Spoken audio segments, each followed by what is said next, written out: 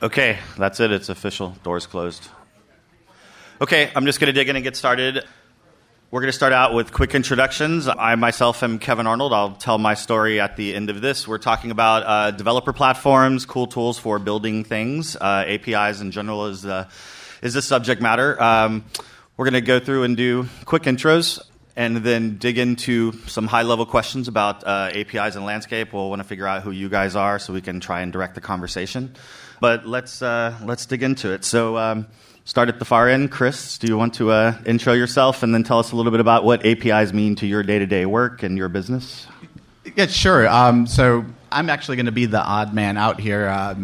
My name is Chris Milios. I work, one of my projects is Make Audio Apps, which is a tool set that lets developers very easily make audio apps for mobile devices.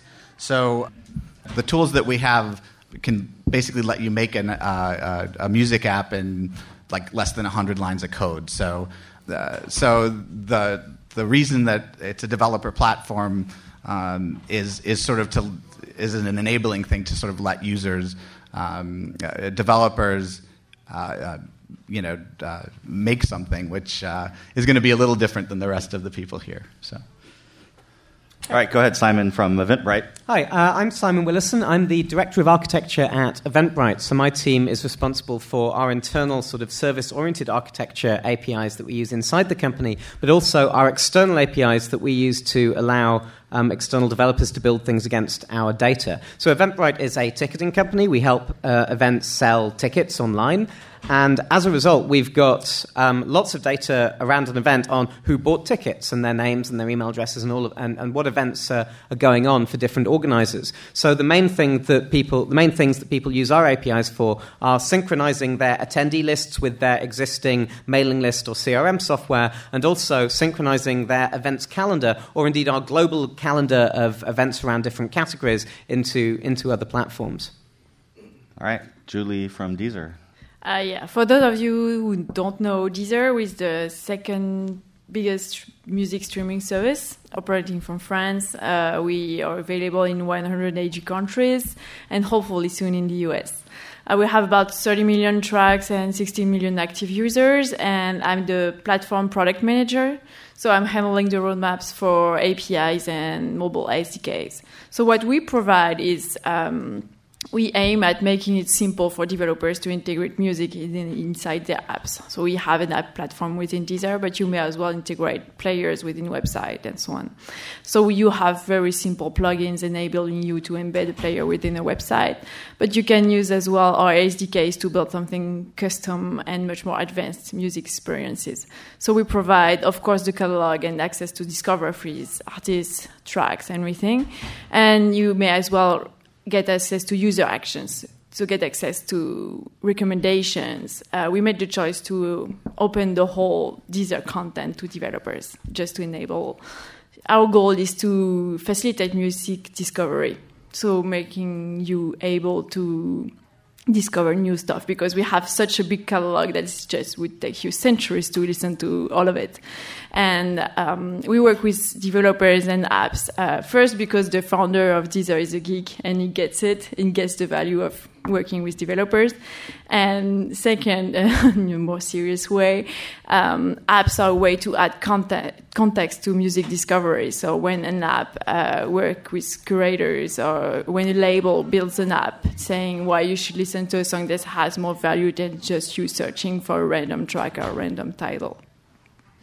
All right, and then Ron from Sonos. Hi, so I'm Ron Cooper. I'm the senior technical leader at Sonos, responsible for music partner experience. So what that means is I own the technology stack from APIs to implementation in our apps and players, involving how we integrate with streaming music services such as Deezer.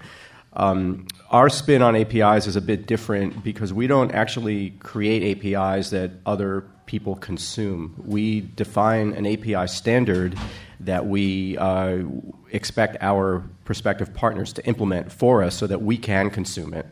And we went down this path really to solve a very real business problem, which was, when I started at Sonos about 7 years ago, and we started working with these early streaming services such as Rhapsody and Pandora, like the first ones to the game, we realized, hey, every time we do this, they're all giving us APIs to consume, and we're dedicating engineering team and test time, and it's not a scalable approach. We had a vision of the future that was going to be hundreds of streaming services around the world. We needed a way to achieve scale, just to make it really easy to bring these services into our system.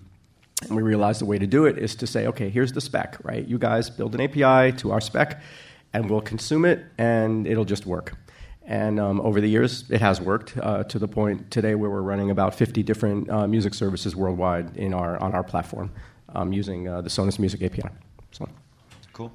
All right, so a bit about me as well, real quick. My name's Kevin Arnold. I'm the founder and CEO of OpenAura, which is a new platform, a developer platform that aggregates and aims to syndicate visual content and information data that relates to artist identity. So we're looking to pull together a large aggregate base of content from any source, anything that's been created by or about the artist, and published in any form, open or closed owned content, and then let an artist and their team curate and publish that back out via APIs as a toolkit for developers to create deeper, more immersive user experiences beyond static album covers and bio and photo that you see around identity online. So I'm super excited to be here with many of these API experts and learn a lot of good lessons from them. I think it's important, maybe we can start a little bit by understanding who you guys are. I imagine that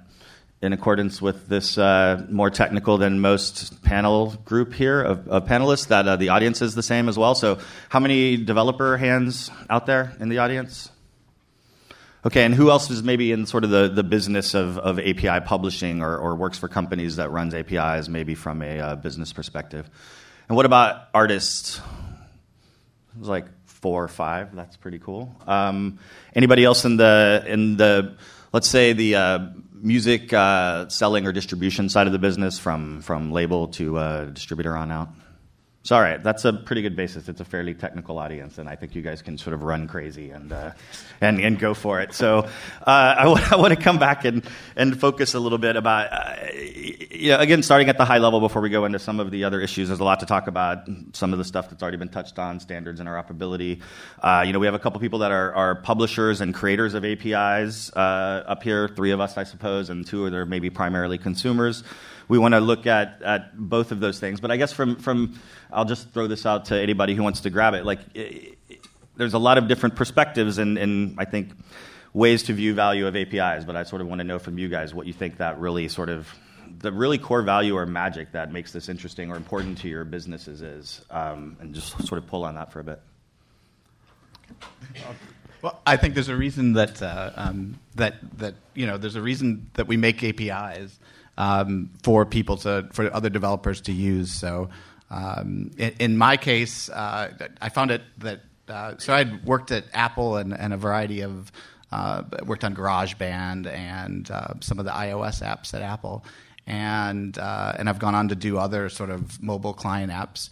And one of the things that I saw was that for a certain type of app that I was writing, which were music apps, that there are certain practices that everybody does.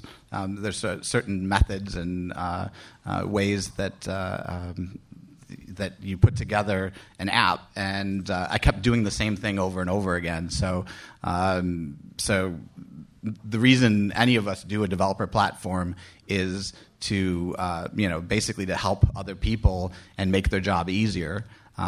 So for me, I'd made a sort of visual way to lay out audio plugins and allow people to sort of visually connect a bunch of pieces and put together their own apps. So, like I said, I'm a little bit different because I'm a little more client-side than everybody else. So it's about a head start or the ability to build off of all this work that's been done and published out to you, right? Yeah, and I think what it does have in common with either, no matter which side of the internet you're on, is that you're really able to leverage other people's work And there's parts of my app that the whole thing is open source, so there's pieces of it that were written by other people, and then you just come up with a way to sort of allow people to mesh things together and make their own creations. And so that is definitely what I think we have in common anyway. So Simon and Julia, from your both like a business perspective as well as maybe from a technical perspective, what are your goals? So I can certainly talk to the business perspective. So one of the things I love about working for Eventbrite is Eventbrite has a very straightforward business model which aligns us perfectly with the needs of our user base. We take a small percentage of ticket sales, so anything we do that helps organizers sell more tickets helps them make more money and helps us make more money as well. But fundamentally then, APIs come down to us wanting to offer the best possible experience for our organizers. We never want an organizer to not choose Eventbrite because there's a feature that they need that we don't offer. But at the same time, we operate across a huge number of different verticals. We had 60,000 music events last year, but that's actually one of our smaller categories compared to things like conferences, endurance events, trade shows, marathons, and so forth. And we can't build every feature you could want for every one of those verticals. In fact, we don't want to. We want to be the experts at ticketing and registration. So having an API means that we can partner up with other companies that work in those verticals and build the ideal tools and build out all of those different features. And when an event organizer comes to us with a feature request that we don't have, instead of turning them away, we can say, okay, well, we've got a partner that can offer that via our API, or you can build that against our API yourselves. What's an example of a partner?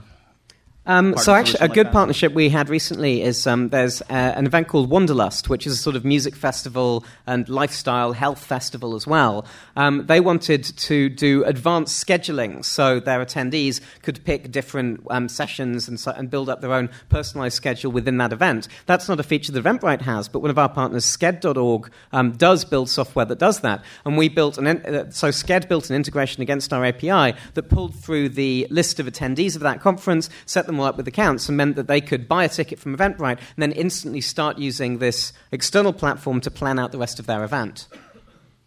So, Julie, from your perspective, you're looking to gain users, right? Or yeah, to us there was even no question of whether we would have an API or not. That was just critical for the business. Like for our strategy is to be available in any device all the time. Like when you have your music collection, you need it all the time on your mobile, on your TV, everywhere. And to work with Samsung, with Sonos, with all manufacturers, with telcos, we needed an API. There was no way for us to tell them, just grab the content within directly our servers. There was no way of doing that. We had to secure it to make sure that everyone had the right tools, the right documentation, and everything. So, but starting from there, we had this API for partners and for strategic partnerships. And that would make sense also to open it to other developers to see what they would build with that. And that's why we also launched the app platform a bit later on, having an application studio directly with that inside Deezer apps to have also startups building cool stuff within Deezer. Stuff that we couldn't build ourselves because we run out of time and maybe of expertise on social or other stuff that they could have and build. So you're on one hand building these APIs for your internal use and consumption, right, to drive your products across other platforms, but you're also publishing them externally. I want to dig in a little bit from your perspective and yours as well. I don't know what you guys might write yourselves versus consuming all of the APIs that Sonos aggregates. What sort of informed the strategy of what you decide to publish externally versus internally, and what's your sort of philosophy around that as a company? Yeah, at first we have an internal API, we have the external one, and it's a lot of work to maintain both. But that would make sense, from a security perspective, not to open directly your internal API, even though you have the tools. So at first we had the two, and even a shared mobile API because the issues on mobile are also specific. But then that's a lot of work. Like at Deezer, we made the choice to give developers everything. Like every time we have a new feature, it's available to developers. For example, we released users' personal radio. That's your radio where, for example, I have a mix of electro swing, metal, and everything. That's tailored based on my taste and my favorite artists and the new releases. And we chose to open that in the API, even though that's a unique feature on Deezer in terms of customization. we want developers to have access to that and to access those recommendations we make for them to build on top of it instead of making them do all the work again. But then opening that means opening it, having it in the internal API for the website and apps, and opening it to external developers. And then we just ended up all the time doing the work twice.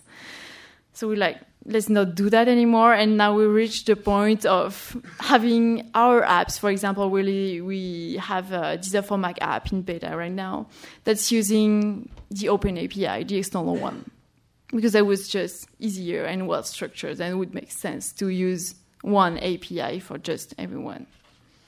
So, Ron, from your, I don't know if dog fooding applies to you, right? As far as like using the same thing that you publish externally because you're consuming mostly. What does it mean inside your we org? have a different angle on it. So much like, sort of in a converse sense to what Julie was talking about with Deezer, so their objective is to get every device playing their music. Our objective is to get our devices playing all the music. Okay, so it's kind of the same problem. There's converse, there's a multiplicity of protocols. And, they don't want to build one protocol for every device, and we don't want to have one protocol for every service. So, again, it was, our business objective with the API was really just to reduce complexity in both for us and for our partners, right? If there's one protocol that we can define and really refine and document and explain and have more and more partners using it and iterating on it, it just gets better and better understood, and we learn from it and we keep making it better that way.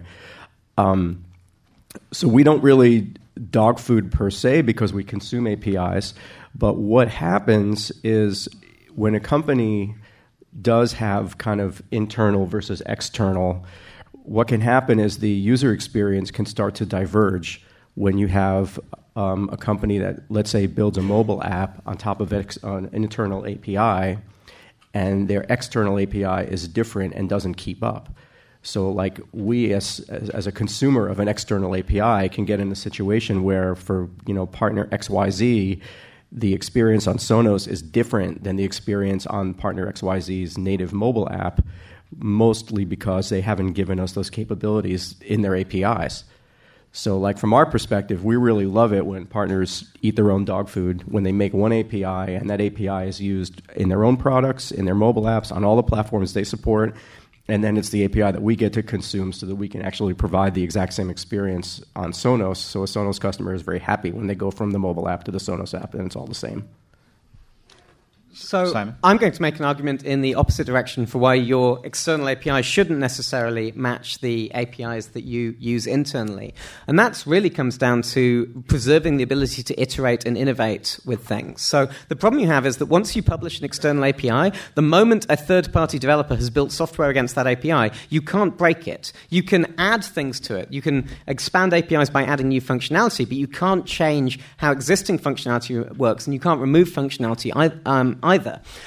This can cause enormous problems, and what you don't want to be in is in a situation where your own internal innovation and the rate at which you produce new features is limited by these external partners who are building things. And if you're in a position where you can't launch a feature for 6 months because you have to get all of your external partners to change their way the way they're consuming an API you want to change, that can completely cripple you. So the approach we're taking at Eventbrite is that we have internal APIs, we have a service-oriented architecture layer inside the company, and we can change that pretty easily because we control both the clients and the servers. We can change the server, we can make sure that we deploy a change to our internal clients that are using that at the same time. Then we have an external API, which is actually a very thin proxy layer over that internal API, which at the moment is mostly passing our internal APIs through unchanged. But in the future, if we need to change our internal representations, we can then use that proxy layer to fix it, to ensure that the external developers are still seeing the same thing. So we preserve the ability to innovate internally, innovate and iterate, while also being able to provide a decent contract to our third-party developers that we're not going to break things that they rely on. So from a consumer standpoint, Chris or Ron, do you guys find that promise is delivered on across the landscape as a developer? I wouldn't speak to Simon's company, Eventbrite, but someone like Facebook has this problem, and I've certainly implemented a couple of Facebook integrations into mobile apps before, and the changing landscape, the way that it can change and break you, it's something you have to I think someone here said something. Once you put a Facebook feature in, you'll be working on it. Having to change it every 2 weeks when they change. Definitely, if any way that people can make stability in their APIs from the client standpoint, would be great. But I think it's impossible over the long term. And this, means years. I think you can define a good API, but things change in the world, and a lot of companies put versioning in, so you pass along a version number and you hope that it stays working. Facebook's actually a really interesting example for that, because Facebook launched their Graph API 4 years ago, and they announced at the Facebook F8 conference a few weeks ago that they were finally introducing versioning. They'd gone without it for 4 years, but it got to the point where developers were complaining so much that they'd build something and 6 months later it would break, that now Facebook have a guaranteed promise that if you build something against their current version of their API, it will work for 2 years. Before, and that they promise not to break compatibility for 2 years, which again is based entirely on these kinds of problems. So is this evolving, or are there standard sort of best practices with regard to versioning and release management? This is an ongoing debate in the API community. A lot of people a few years ago were saying, don't go with versioning, have one canonical representation for everything and just add new features. And I think sort of experience has shown that works up to a point. It works in the short to medium term, but in the long term, which is the point where Facebook have got to now with their Graph API, you just can't keep on keeping those promises without upsetting people at all of the things that you break. But I think it depends also of which data you expose. Like, for example, at Deezer, we expose the 30 million tracks catalog. There's no, it's not going to change like this. Like, a track is still going to be a track, an album is going to be an album, and the playlist won't change either. So I think it depends a lot on the data. Well, we don't version, and we probably can't, because our firmware is not we don't force our customers to upgrade firmware in their Sonos system. So we have customers running software that's 5 years old, and the API is 5-6 years old. So there are services out there running, the radio on Sonos is using really Verve 0.5 of the Sonos API. And it probably will be for the foreseeable future, because we have customers out there that are running firmware that is that old. So our approach is things have to be additive. We can't just break the API in an incompatible way. So we're all in, right, with what we've got. We've got to just keep moving it forward. So sorry. Yeah, no, that's interesting. I think the use cases are very different that sort of breed these different behaviors across that. So I want to go back to some of another point you made earlier, maybe, which is around your particular challenge, looking at all of these APIs that are integrated, and talk about the concepts of standards, either in just object architecture or perhaps even data exchange formats, et cetera, and where they are today, what they mean to you, where you want them to be. Sure. Yeah. This was we had a good argument about this in the green room. So I'm in a unique position because I get to see basically all the APIs that are out there from all the music services and attempt to try to rationalize them under one umbrella. And it amazes me that for something as seemingly simple as, okay, describe a track. Tell me what the metadata is to describe a track. There's no standards. I'm not even asking about like a standard API or standard identifiers, or those would be awesome too, but just a standard schema that says what is the name of the element that provides the name of the track. Is it title? Is it song? Right? How do you specify the duration of a track? Is it like minutes, seconds, or is it an integer of seconds? Just really, really basic, like what is the name of the thing and what is the data type? For just the fundamental elements of entities, objects in the music space. People have been working on this problem, building music services and representing music metadata for how many years, and yet there is not one standard, generally accepted schema. There's no style guide or... Well, it's really a schema. It's like... What about title or something? Does it approach to try to address the... There are approaches, yeah, but they're not generally widely adopted. So if I go to the Deezer API and I say, Deezer /track / blah, blah, blah, I get this one JSON blob back. If I do the same thing to beats, I get a different JSON blob back. And they're so similar, but they're not the same. So that means our code has to sort of map it. What about normalization layers in between there? Have you thought about or seen anything that tries to solve that problem? Not only I think music data space is one sort of namespace to think about, but for our system, our API acts as a normalizing layer because our system expects the metadata to be just so per the XML schema that's in our API. So anything that sits between our API and the backend music service API has to normalize it to our schema. Right. So I'm interested in the similar problems, and I think maybe Chris, in your standpoint, from either audio hardware tools, et cetera, creation tools, and maybe from an events perspective as well, from Simon too. So go ahead, Chris. I want what Ron wants too. For sure, I'd love it if we could always agree on the size of of the names of things, and but when you're on the client side, sort of implementing them, it's amazing how subjective something like description is, whether it's 1,000 characters or 10 or 100 characters, right? When you're actually having to display the things on the client, the differences between, no one can agree on what genres are, and they probably shouldn't, right? A lot of these things are subjective, and a lot of the times if you have a genre, it's almost an insult to the artist. I think but yeah, it's also amazing, like something that you think is concrete, like a person's name in something isn't 2 words. It can be something gigantic and full of strange characters and stuff like that. So this is the stuff that we do deal with. I certainly agree with Ron. It'd be nice to find the right compromise. Same problem in events, Simon, or do you have events, different feelings? So I'm something of a sort of metadata standard skeptic. They sound it sounds fantastic in theory, and I think maybe musics and tracks you might just about be able to get there. Although I bet there's like traditional Tibetan music that doesn't divide into like tracks in the same way that a pop album would. But I've seen a lot of different attempts at standardizing metadata, and some of them get really funny. There's one called schema.org, which is Google-sponsored. I'm looking at their website here. They have a diet, where a diet is a subclass of lifestyle modification, which is a subclass of medical therapy, which is a medical entity, which is a thing. And a diet can have endorsers, which are organizations that have endorsed this diet plan. And you just look at it, and every single one of these things has hundreds of properties, straight away you can spot flaws in them. Like they have a gender property on a person, which I think, do they define that as male versus female? Because if they do, they've screwed that one up already. So,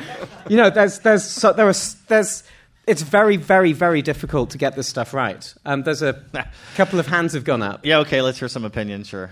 So schema.org is working really hard to improve that. And the fact that they're actually tapping music brains to extend the schema as far as music is concerned.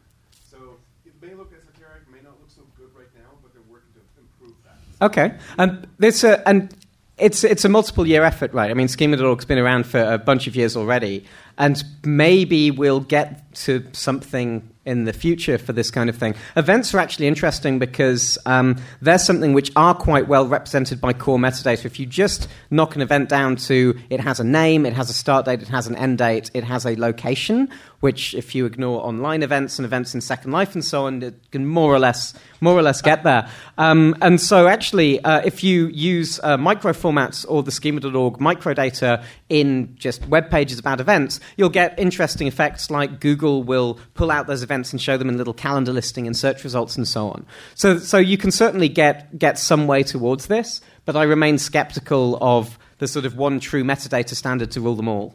Well, so is there not some in-between solution with extensibility, right? I mean, I think that certainly that problem to some degree has been thought about and tried to be solved. Is there some balance in between community or defined standards and extensibility, user-defined layers? I think we just end up with a best practice of something, right?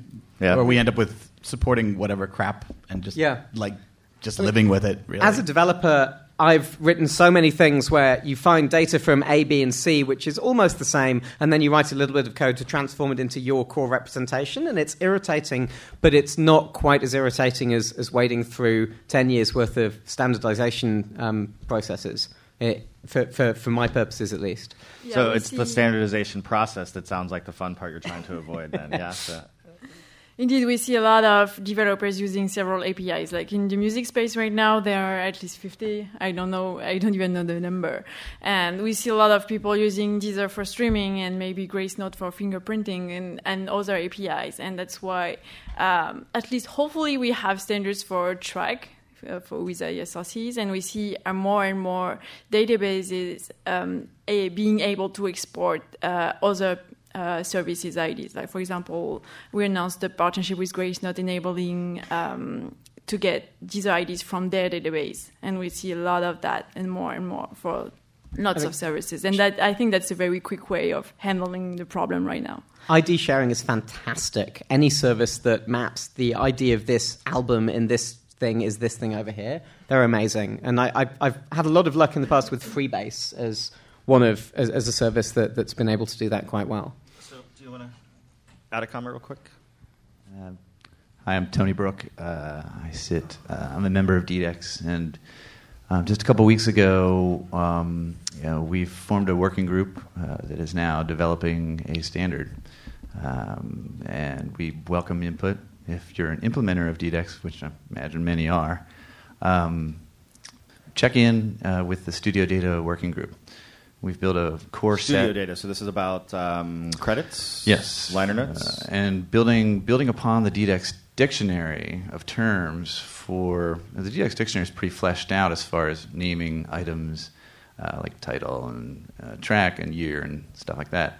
But we're actually we've already formed a working group, and we've come up with a baseline schema for describing tracks down to ID level. And then we have a longer list of wish list items, which we could get to, but we're starting with a starting square. So if you're a member of DDEX, definitely we need input there. If you're an implementer of DDEX, check out what's up there already. And as of just a couple weeks ago, we have made some steps forward. Of course, because it's a collaborative effort of all parties, so many parties, it is slow going. Yep. It's definitely acknowledged. Yeah, I think most people, hopefully, the room is full of DDEX aficionados. Mm-hmm. DDEX.org, right? DDEX.org, and we're hoping to piggyback. I'm the metadata champion for credits, and we're hoping to piggyback on the success of transactional information for sales to use that momentum to move forward the issues that we're just speaking about. Cool. Great. So I'm going to come back and open up for questions in a few minutes. And more broadly, I want to maybe talk and focus back on a little bit of best practice questions with regard to a few different things. One is, I think, is both as a sort of publisher and consumer around license policies, things like rate limits, and these other sort of core levers. Like sort of when you go to be a customer first, let's think about it from that perspective. Like what are going to be what makes a good API experience versus bad, right? I think the comment was made, if you can't come in and figure out a way to build something within 10 minutes, you're going to lose interest, right? So what do you look for there? So as somebody who builds stuff on APIs, that's something I was saying in the green room earlier. I like to get up and running really quickly because just looking at the documentation of an API is very rarely enough for you to really understand if it's going to be useful or not. You want to get real data flowing out of it as quickly as possible. So I'm a huge fan of JSON-based APIs that are sort of RESTful. So you've got a URL and you can look at it in your browser and you can see what you're going to get back. I think API explorers and tools along those lines are incredibly important. One of the big things we've done with the new Eventbrite API is we have a really nice API explorer that gives full syntax highlighting, lets you try out any of our API methods, adds a sort of HTML form to the API response. So rather than hacking around in the URL, you can instantly see what the available arguments are. You can post things to experiment with those sides of the API as well. I think that's something which it pays. That's something you get a lot of return on investment for. It doesn't take a great deal of time to build a decent API explorer, but doing it makes it much, much easier for people to analyze your API, get started with it. And if your API is designed in the right way, it can be mostly self-documenting. So you can have people using the API explorer to figure out what data is available and what kind of actions they can perform. Yeah, and there's platforms or packages like Swagger and stuff that power that, correct? So we're using, so Eventbrite is mostly built on top of Django. We're using a package called the Django REST Framework, which ships with support for an API Explorer out of the box. So we're running a modified version built on top of that. So what about other issues around, licensing is, from a expectation standpoint as a developer, or around caching policy, rate limits, any other thoughts or things that you find as blockers? Julie mentioned before that mobile is a special thing that when you want to talk to a mobile when you want to talk to an API like Deezer's API, from a client point of view, we might want a more monolithic call, something that gives us a lot of data, so that you don't have the latency of making multiple calls, and you want things to be a little more reliable on these guys because they have such bad connections. So that's from the client side, that's what we like. Should we talk about response formats at all, or? Well, I don't know if we want to open that. One thing that just occurred to me, actually, because in the last year with various partnerships we've worked with, this has come up a couple of times. APIs that assume that your client is running in a web browser, that like basically breaks us. And in particular, pagination. It's one of these things. It's like such a little minute detail, but it's such a pain in the ass when you can't do it. Pagination schemes where the API gives you a list of results and then a link to give you the next page, that's goofy because that assumes you're running in a web browser. If you're have a device, you're not clicking a link to go to the next page. So, just awareness that, there's the Internet of Things out there and APIs are being consumed by things that aren't web browsers, and you should design for that. So is that sort of extracted just navigating large data sets in general, or things just that you want to see from that standpoint? Yeah, think about your data sets being navigated by essentially headless clients or devices or, a thermostat or a speaker, right? I mean, that's what's going on today in the world. Another thing is caching, just using the web standards for cache control so that clients can, be efficient about network traffic. Okay. No comments on REST versus SOAP and... Yeah. I remember saying earlier that when I see SOAP, I just run away. Developers now are so used to consuming APIs, and there's still a standard of REST and JSON and having this case. And when you see something old like SOAP and XML, you're just like, okay, let's see somewhere else. Yeah, and I think you can Google and read all about the religious battles about REST versus SOAP. In my opinion, it's just about putting bytes on a wire, and if you can't write code to serialize and deserialize XML from a HTTP post command, get over it. It's not a big deal. Simon, you're going to have a last word here, opportunity. On REST versus SOAP, I think that says a lot of it. No, I'm on Team REST. Woo. I like being able to explore APIs in a browser, basically, and I also like not having to think too hard about if I want to put things in XML attributes or XML elements or XML namespaces or XML crazy C data chunks and so on. Yeah, so don't think about it. That's my point. It's like people get so wrapped up about that, and it's really just... we had this argument actually last week in the office. Like we were doing this new... Because we use UPnP, our stack in all devices is XML, and we don't want to build two parsers, two serializers. So this big argument came up. Oh, I'm doing this new data object in XML. I want to do the schema. Should I make this thing an attribute or an element? And these guys are all getting into these semantic arguments, and it's like, you know what? Does the code even care? The code is just putting it in XML to put it on the wire and get it off the other side. We don't do any interpretation of data types. It's anything very deep. It's just serialization. So, if you decide not to worry about that, it's actually not so scary. When you're making an app, you'll do what you have to get the functionality, or depending, how much pain it is, you sort of measure how much pain it is to deal with these protocols versus what you get from it. So, but usually you'll do what you have to do, XML, or, if you don't like XML or SOAP, all these things. Cool. All right. So should we open it up to questions? Anybody want to drive a topic? No. Okay, well, let's come back to. I'll ask more questions then. And there we go. Finally, perking up. There's a mic back there. I'll let you choose. How long did it take you to implement the cross-service search at Sonos? Not very long, because we have one API to talk to all the services. So all we had to do was run search across the same API on multiple threads, and there you have it. Yeah. I mean, it wasn't like, oh yeah, in a weekend it's done. Obviously, there's a lot of most of the complexity in implementing that was really defining the user experience. The API part was trivial. The hard part is, how do you collate the results? What's the right order to present them in? How do you deal with users who really just want to search within a particular service and not across all services? We had to go through an exercise of rationalizing the search categories, because one service calls a song and another one calls it track, and we wanted those results to appear in the same list. So very little of it had to do with the API. A lot of it just had to do with, sort of harmonizing the user experience. One up here. So for anyone who's done a large-scale server-to-server API integration, have there been any learnings or mistakes that have been made, and could you share those? So did you say large-scale server-to-server integration? Sure.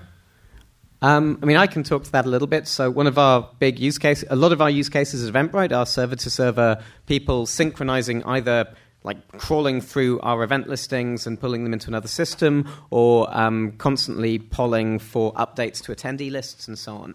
And that's a very interesting use case in itself. So polling for updates can be catastrophically expensive in enormous amounts of traffic. That's somewhere where having good caching strategies becomes very valuable. Having a give me everything that has happened since point X, where point X can be a timestamp, but it's actually almost better to have it as an arbitrary integer ID sort of symbol that somebody can pass through. So at least when they're polling, if you make sure that's against a good database index, it's not causing too much traffic. One of the things we're looking at the moment is webhooks as an alternative to polling. So this is when, rather than telling third parties they just have to hit you every 5 minutes and see if there's something new, you let them give you a URL, and then when something happens, so when somebody buys a ticket to an event, for example, you will push data to that URL telling that third party something has happened. This completely eliminates polling at the expense of quite a lot more complexity on your side as the implementer, as the service provider. But if that effort means that you're not being polled by thousands of people once a minute, that can be worthwhile. Yeah, I had one actually with Deezer, in fact. The Deezer service on Sonos is a server-to-server. So we actually have implemented the Sonos API on Amazon EC2, and our web service implementation talks on the back end to the Deezer API. And we had a very funny problem late in beta. It was discovered that users in France were complaining that they were getting a lot of Celtic music in the recommended music, because the IP of Amazon European servers is Ireland, and it was doing IP filtering and determining content. So that was kind of fun. Referring IP is important, right? Yes. Yeah. I guess a follow-up question. I'm just going to hold the mic. Sorry. Any API abuse? Oh, definitely. I mean, this is why API keys exist, is it lets you identify when people are abusing your API. We have rate limiting at Eventbrite. I'm pretty sure everyone here has worked with rate-limited APIs before. Rate limiting is not a particularly difficult thing to implement. I think our implementation is built off of a memcached counter. You could rate limit based on IP address, rate limit based on the API key itself. And that can go a long way to helping out on these things. But really, the important thing is to have a really good understanding of how people are using your API. So obviously, we log everything. But one of the things we've started doing recently is feeding those logs into a tool called Splunk, which is a very, very powerful sort of real-time analysis tool for looking at log-style data and figuring out what's happened in the past minute, the past hour, the past day, what were they doing, which API keys where were they coming from. That's been really useful for spotting what people are doing. Splunk is hideously expensive. There is an open source alternative called Logstash, which does more or less the same kind of thing, but you don't. It's more work to set up, but you don't have to pay the license fee. We use Logstash.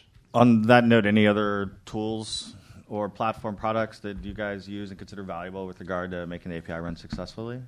So as I mentioned earlier, Eventbrite uses Django. The Django REST framework is a very nice open source framework for building APIs, which helps build out the authentication things. It handles the API Explorer side of things. That's been really useful, certainly for us. Anyone else have Splunk tools is or tips awesome. around there? So. We use Splunk. It's great. Any thoughts on, I'm interested in your guys' perspectives on API infrastructure platforms, Mashery and such, and other guys who will provide services around key management, et cetera? Yeah, so there are a bunch of companies out there that will manage the API keys for you and so forth. I don't know. I think they make sense for when you're just getting started out and you've got the choice between spending a few weeks engineering out all of your API key management or just paying another company to do it. But they do add latency as well. They work by proxying all of your requests through them, which is something you have to consider too. I think for larger scale APIs, it makes sense to roll that kind of stuff yourself. Any other thoughts about tools helping you guys get stuff done faster, et cetera? So. You have lots of tools like APG, Mashery, and everyone. But at the same, I do agree with Simon that on a certain scale, that's better to handle things internally and not to depend on another extra service. But depends on how important is your API. For example, for us, it's so strategic for partnerships that we need to really control it. But if that's just an extra service that you're opening, but that's not the core of your service, that totally makes sense. Cool. Questions? Anybody else?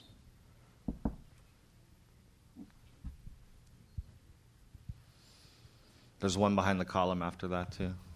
Thanks. I'd just like to know, do you promote your API within the developer community, and what have you found as effective strategies for that? Yeah, how do you market? I'll go first quick. Our marketing has been sort of grassroots. We've done some music hack days. We sponsored one a couple of years ago, and we've participated. But that's pretty much it. I mean, companies that want to work with us tend to find it. I mean, they find it from our website, and they tend to discover it. That's the extent of what we do. Yeah, and marketing to developers is not about making advertising or going to events. It's more a matter of having the right documentation, go where they go, having the right samples on GitHub, being there, answering on questions on Stack Overflow, and provide the best possible service in the minimum lines of code so that you offset complexity. For example, for us, as a music streaming service, as a developer, you don't have the hassle of handling music rights management and everything. You can just stream music directly in your website in a few lines of code. And I think that's what makes developer come to us. And having the right doc and explain and make things easy, and not having them see soap on your website. That's what matters, right? I'm kidding. So this is my big problem right now. So I've started a project and I need to get people to adopt it. So when you make a developer platform, you do what Julie said. You have to give them a reason to come to you. So hopefully it's ways that they can leverage the work you've done to help them. You're giving them something that's of value. So you should go see makeaudioapps.com and see what I'm doing if you're a developer. And it is coming here and talking about it and being accessible on GitHub and trying to just get the word out so people know you're around. Yeah, I mean, there's certainly GitHub, right? Programmable Web is a good resource. Any other things along those lines that you guys turn to, or? Blogs, that's. To be honest, we have it sort of easy at Eventbrite in that we don't have to go out and sort of encourage people to use our API because people come to us because they want access to our user base. We've got all of these event organizers running events, and if you're building software that helps out event organizers, it's kind of a no-brainer to do an Eventbrite integration so that you've got access to that enormous market of people. Maybe Stack Overflow would be another thing, is to be able to sort of be a resource for people. It's become pretty standard in helping developers, yeah. Cool. There's another one back there somewhere, I think. Just wanted to quickly say Splunk has a free version called Splunk Storm. Gives you up to 20 gigabytes. You can do pretty much everything you can do on the enterprise version except alerts and I think monitoring. Was there somebody else over there? All right, right here. How about persistent identifiers? What's your favorites? Do you mean sort of shared metadata identifiers? I don't do much stuff with music myself, but I've always respected MusicBrainz IDs as something that's generally useful there. And like I said earlier, I've built projects against Freebase in the past. I've not checked in with them in a couple of years, but I've been a huge fan. MusicBrainz is the domain expert for Freebase. Fantastic. One of the things Freebase does is it unifies IDs from different places, which again is really useful. What about, is there any sort of standards in event space for venues or artists? Like, what are your other main entities there? So venues, Foursquare have a venues API, which was really exciting. They said, we've got all of these venues, we have a very open license, but they have terms in their licensing that says that if you're using Foursquare as a source of venues, you're not allowed to combine it with other sources of venues, which suddenly makes them a lot less exciting. So no, in the terms of venues, that's something I'm still actively interested in finding. And so what about around music? I think standard-wise ISRC is probably the most common. Do you guys feel like it's valuable, or does it succeed or fail in its objectives from that standpoint? Well, from our perspective, it doesn't really succeed because, again, every service has their own ID space. And there's no, when they return their IDs, maybe they'll return an ISRC or maybe they'll return a MusicBrainz ID alongside it, but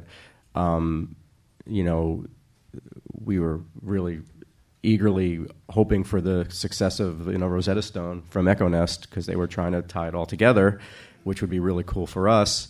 I think maybe the future of that is maybe a little uncertain, and really looking for some sort of answer to that problem because for us it's kind of a big deal knowing that we have users using all these services that want to be able to share with each other, for example. Nobody's going to stand up and comment on the future of Rosetta Stone today. But, okay. What about ISNIs? Anybody ever heard of it? I'm sure Rob's got an opinion. I was going to go back and ask you what your thoughts about that versus, or I guess how it plays into MusicBrainz IDs, right? So there's another international standard name identifier, another standard that is being promoted right now, meant to identify uniquely an individual person or an organization. So, meaning a band, perhaps, right? So, I don't know if you guys have come across it yet. See value there. I want to hear Rob's thoughts too. So, ISNI, ISNI. We have ISNI support in MusicBrainz, and we're actually working with ISNI to see if we can tie MusicBrainz and ISNI together and to do some automatic adding that when MusicBrainz has a new artist added and a couple of other links get added to it, so a little bit more supporting information, that will automatically push an ISNI to ISNI and vice versa, bring sort of a dual mapping between the two systems. And right now, MusicBrainz is still sort of suffering from this. The music industry doesn't really recognize us. The tech industry loves us, which is really great. So there's a lot of people talking about MusicBrainz IDs. So one of the thoughts with ISNI is that maybe if the music industry uses ISNI to identify artists, then they can jump to MusicBrainz and use MusicBrainz relationships to find interesting things that they're looking for, and then they can just use the mapping to get back out of the MusicBrainz space back into ISNI space. So it's a roundabout way of doing it, but we're certainly working on trying to make this metadata identification problem a Rosetta Stone. We're really trying to be the Rosetta Stone. So anybody, any labels that want to work with us, we very much would like to start a conversation with you, and we're definitely starting conversations with Spotify and Deezer and Rhapsody to try and tie all these pieces together so that everyone can speak the same language. Cool.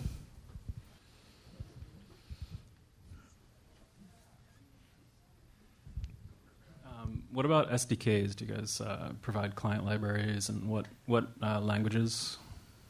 So that's a really interesting question. So we provided client libraries for the previous version of the Eventbrite API. We are working on client libraries for the latest version, but one of the problems with client libraries is that, say you release a client library for your API in Python and Ruby and Perl and Java and so forth, does that now mean that every time you add a new feature to the API, you have to go and update the API libraries in all of those different languages? I'm very interested in self-describing APIs, so APIs where if you add a new feature to the API, the client libraries just magically pick those up. That's quite easy to do in dynamic programming languages such as Python and Ruby, but it's a lot harder to do in languages like Java or C#, where the expectation is that you will have a class structure that you ship with your client library. So I'm still trying to figure out the best way of bringing those worlds together. What we've done at Deezer is that we kind of separated the features we provide in the SDKs. Like in the SDKs, we have three things. We have auth, login, we have players, and we have API calls. And anything regarding API calls is just a method called dizzy.api, and then you just make your API call and get the results. So that when we ship new features or add some metadata in the REST API, we don't have to change everything. And we focus on providing the only thing that we cannot do that for players, but the player is just using the native players. We have SDKs for JavaScript, iOS, and Android, and we just provide the players and interaction with the native players of these platforms, but anything else is just called the API, and that's it. And I think that's a convenient way of solving stuff. And we have this, we do that for every SDK. But then that's right, that's a matter of which platform do you support. And we made the choice to support the biggest, web, iOS, Android, but for sure we have always thousands of questions. Or when are you shipping a C library? When do you ship a Windows Phone library? And we would love to. It's just a matter of time. So we, because we're server side, our SDKs are actually sample server implementations. So we have Java, PHP, and C#. And when we change the API, we are internally committed. Like, everything gets updated, and it's a lot of work. But I mean, it's what you do when you decide to make APIs. You have to maintain them. It's part of the job. Yeah. On the client side, from having an SDK for somebody's, if you have like an Objective-C, if you have a framework or something that you can call. There's a good and bad to it. The good is sometimes it handles the versioning for you, right? People will, like if you work with Facebook, it's a lot easier to do that through their, iOS SDK than it is to. They'll often wrap some of the changes that will happen. They'll update that to reflect the network calls that you need to make. So sometimes it can be a big benefit, but sometimes it's better just to get the JSON back and parse it yourself and put it into objects. Cool. When I'm working as a developer myself, I actually very rarely use the official client SDK, because if I'm working with an HTTP and JSON API, it's normally just as fast for me to knock out my own very thin Python wrapper. But that's a personal taste thing. I totally understand the desire of many developers to work with more fully featured SDKs. I want to skip back one question. ISRCs. There apparently is no canonical database of ISRCs. Is that correct? And can we get one somehow? Rob, can we get one? The ISRC body is working on that. They're actually trying to perform that. There's a lot of discussions about trying to come up with a registry. So The IFPI, the ISRC people are actively working on that. There's an awful lot of politics around that. They've attempted it a couple times. It's gotten stalled, but as of a couple weeks ago, supposedly it's moving again.